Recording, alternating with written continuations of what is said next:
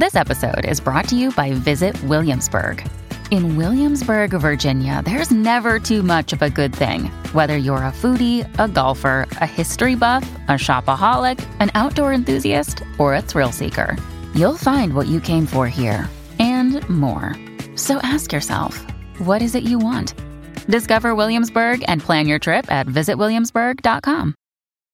When you need mealtime inspiration, it's worth shopping Kroger, where you'll find over 30,000 mouth-watering choices that excite your inner foodie. And no matter what tasty choice you make, you'll enjoy our everyday low prices, plus extra ways to save, like digital coupons worth over $600 each week. You can also save up to $1 off per gallon at the pump with fuel points. More savings and more inspiring flavors make shopping Kroger worth it every time. Kroger, fresh for everyone. Fuel restrictions apply.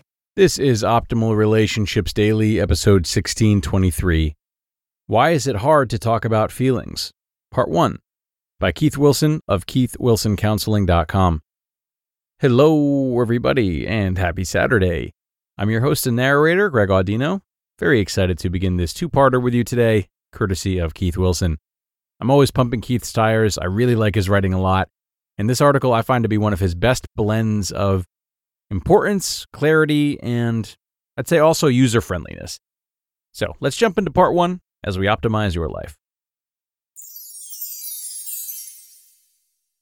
Why is it hard to talk about feelings?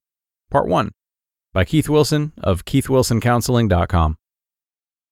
You don't have to be hyper-rational or repressed to have a hard time talking about feelings.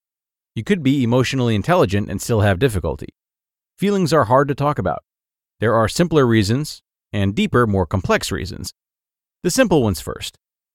You want to avoid conflict. You just want to have a nice time, so even if Indian food gives you indigestion, you'll go for Vindaloo because that's what your friend wants to do. It's not that she'll be terribly disappointed if you say you feel like a burger, it's that you'll have to discuss it when you'd rather just eat. Some feelings are ugly. Anger, envy, jealousy, hatred, terror. Some feelings are so hideous that you'd rather they never saw the light of day. You may feel it's better to keep them to yourself than inflict them on anyone. You have a fear of rejection. If you believe disclosing your feelings to those you care about would result in their rejection of you, it's no wonder you have a hard time talking about feelings. You'd rather swallow your feelings than take the chance of making anyone mad at you. You're behaving passive-aggressively. When you pout, stonewall, or hold your hurt feelings inside instead of disclosing what you feel, you could be trying to punish people by weaponizing your silence. It's hopeless. If you're convinced that your relationship can't improve no matter what you do, you won't talk about your feelings. What's the use? You have low self-esteem. If you believe that you are not entitled to express your feelings because you have nothing worth saying, guess what? You won't say a peep. You believe feelings must be present for you to talk about them. A lot of people believe that unless they are completely possessed by a feeling, that they are faking it when they talk about it. They have to be enraged to talk about their anger, for instance. If they try to talk about anger when they are not angry, it seems manipulative. You want others to read your mind. If you believe that others should already know how you feel, you would have no reason to talk about it. If you have to tell your husband that you love it when he brings flowers, it won't count when he brings them. You'd rather be a martyr. It's more heroic to be unfulfilled, unrequited, and unreciprocated than to have your needs met. You'd rather just solve the problem than talk about it. It feels like whining to talk about your feelings. And you'd rather just solve the problem than talk about it. It feels like whining to talk about your feelings.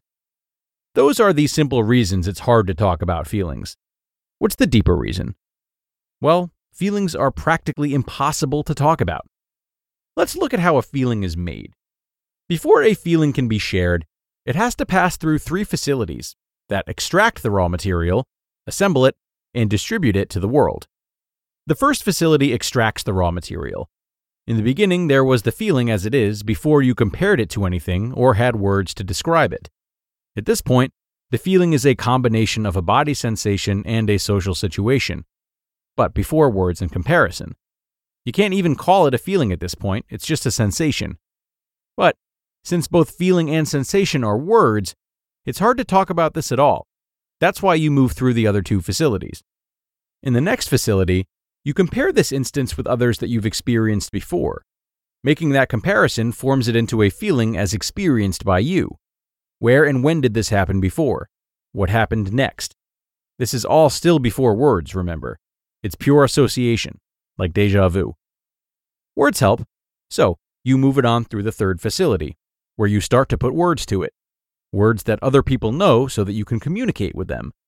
You call this a feeling, and then you identify what you are feeling. The feeling is now ready for distribution. You could decide not to say anything at all because of the simple reasons people don't talk about their feelings, or you could verbalize your feelings. You might say, for instance, "You just stepped on my toe, you jerk. It hurts, and I'm angry." Congratulations! You have just succeeded in talking about your feelings. What was so hard about that?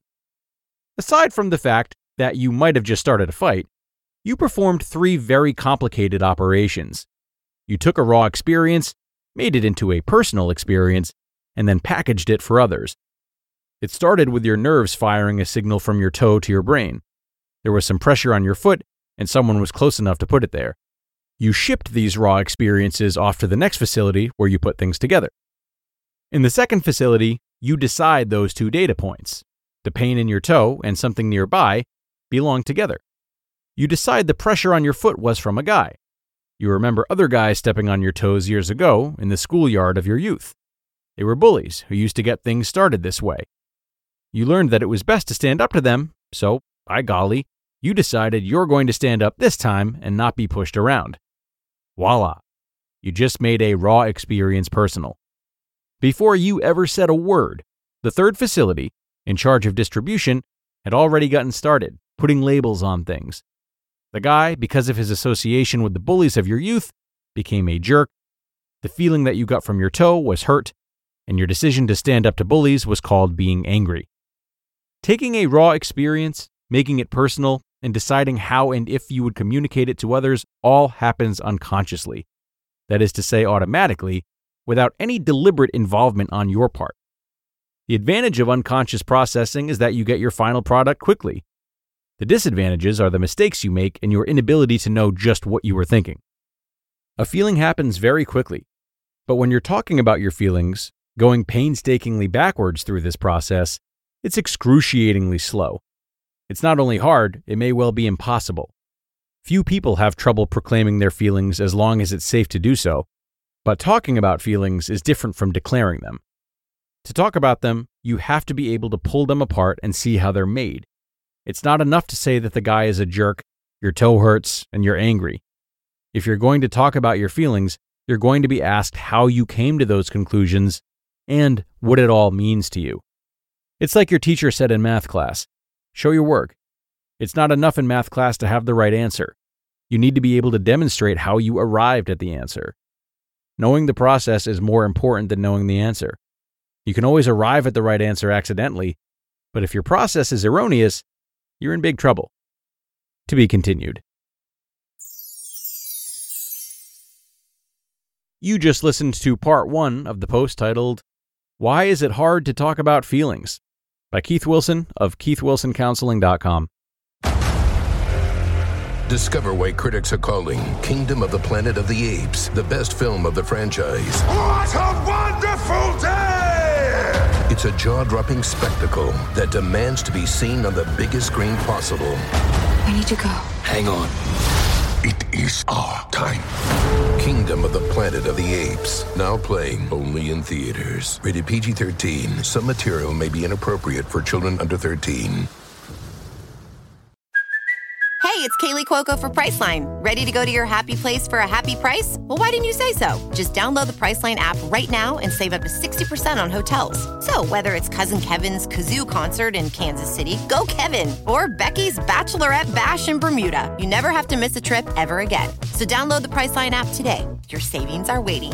Go to your happy place for a happy price. Go to your happy price, Priceline. Love this one. Loving this one so much. A wonderful start from Keith here as he forces us to confront not only the complexity, but the importance of feelings and the expression of them. And I think what I'm enjoying the most about this post so far is how well it can educate us on both ourselves and others. As Keith mentions, talking about feelings is a hard thing to do. And because of that, whether it pertains to us or someone else, there can be a lot of anger or judgment and, frustration that comes up when it's not being done the right way. And when we're clouded by these feelings, it can be so hard to think honestly and empathetically about how to get to the root of the problem. Basically what Keith said. How can we understand how we came to the conclusions about our own anger, for example, but in this case, anger about feelings not being talked about? It's getting meta here. So, an article that helps us to dispel those difficult feelings and consider other perspectives about where this inability to express ourselves comes from, and we're better positioned to develop compassion and patience, which only aids the expression of feelings. And to think there's still more tomorrow. Time to wrap up part 1, everybody. But I really hope that you're enjoying this post so far as much as I am. I'm such a fan of Keith's work. So be sure to be here again tomorrow for part 2, where we will finish up this article and where your optimal life awaits.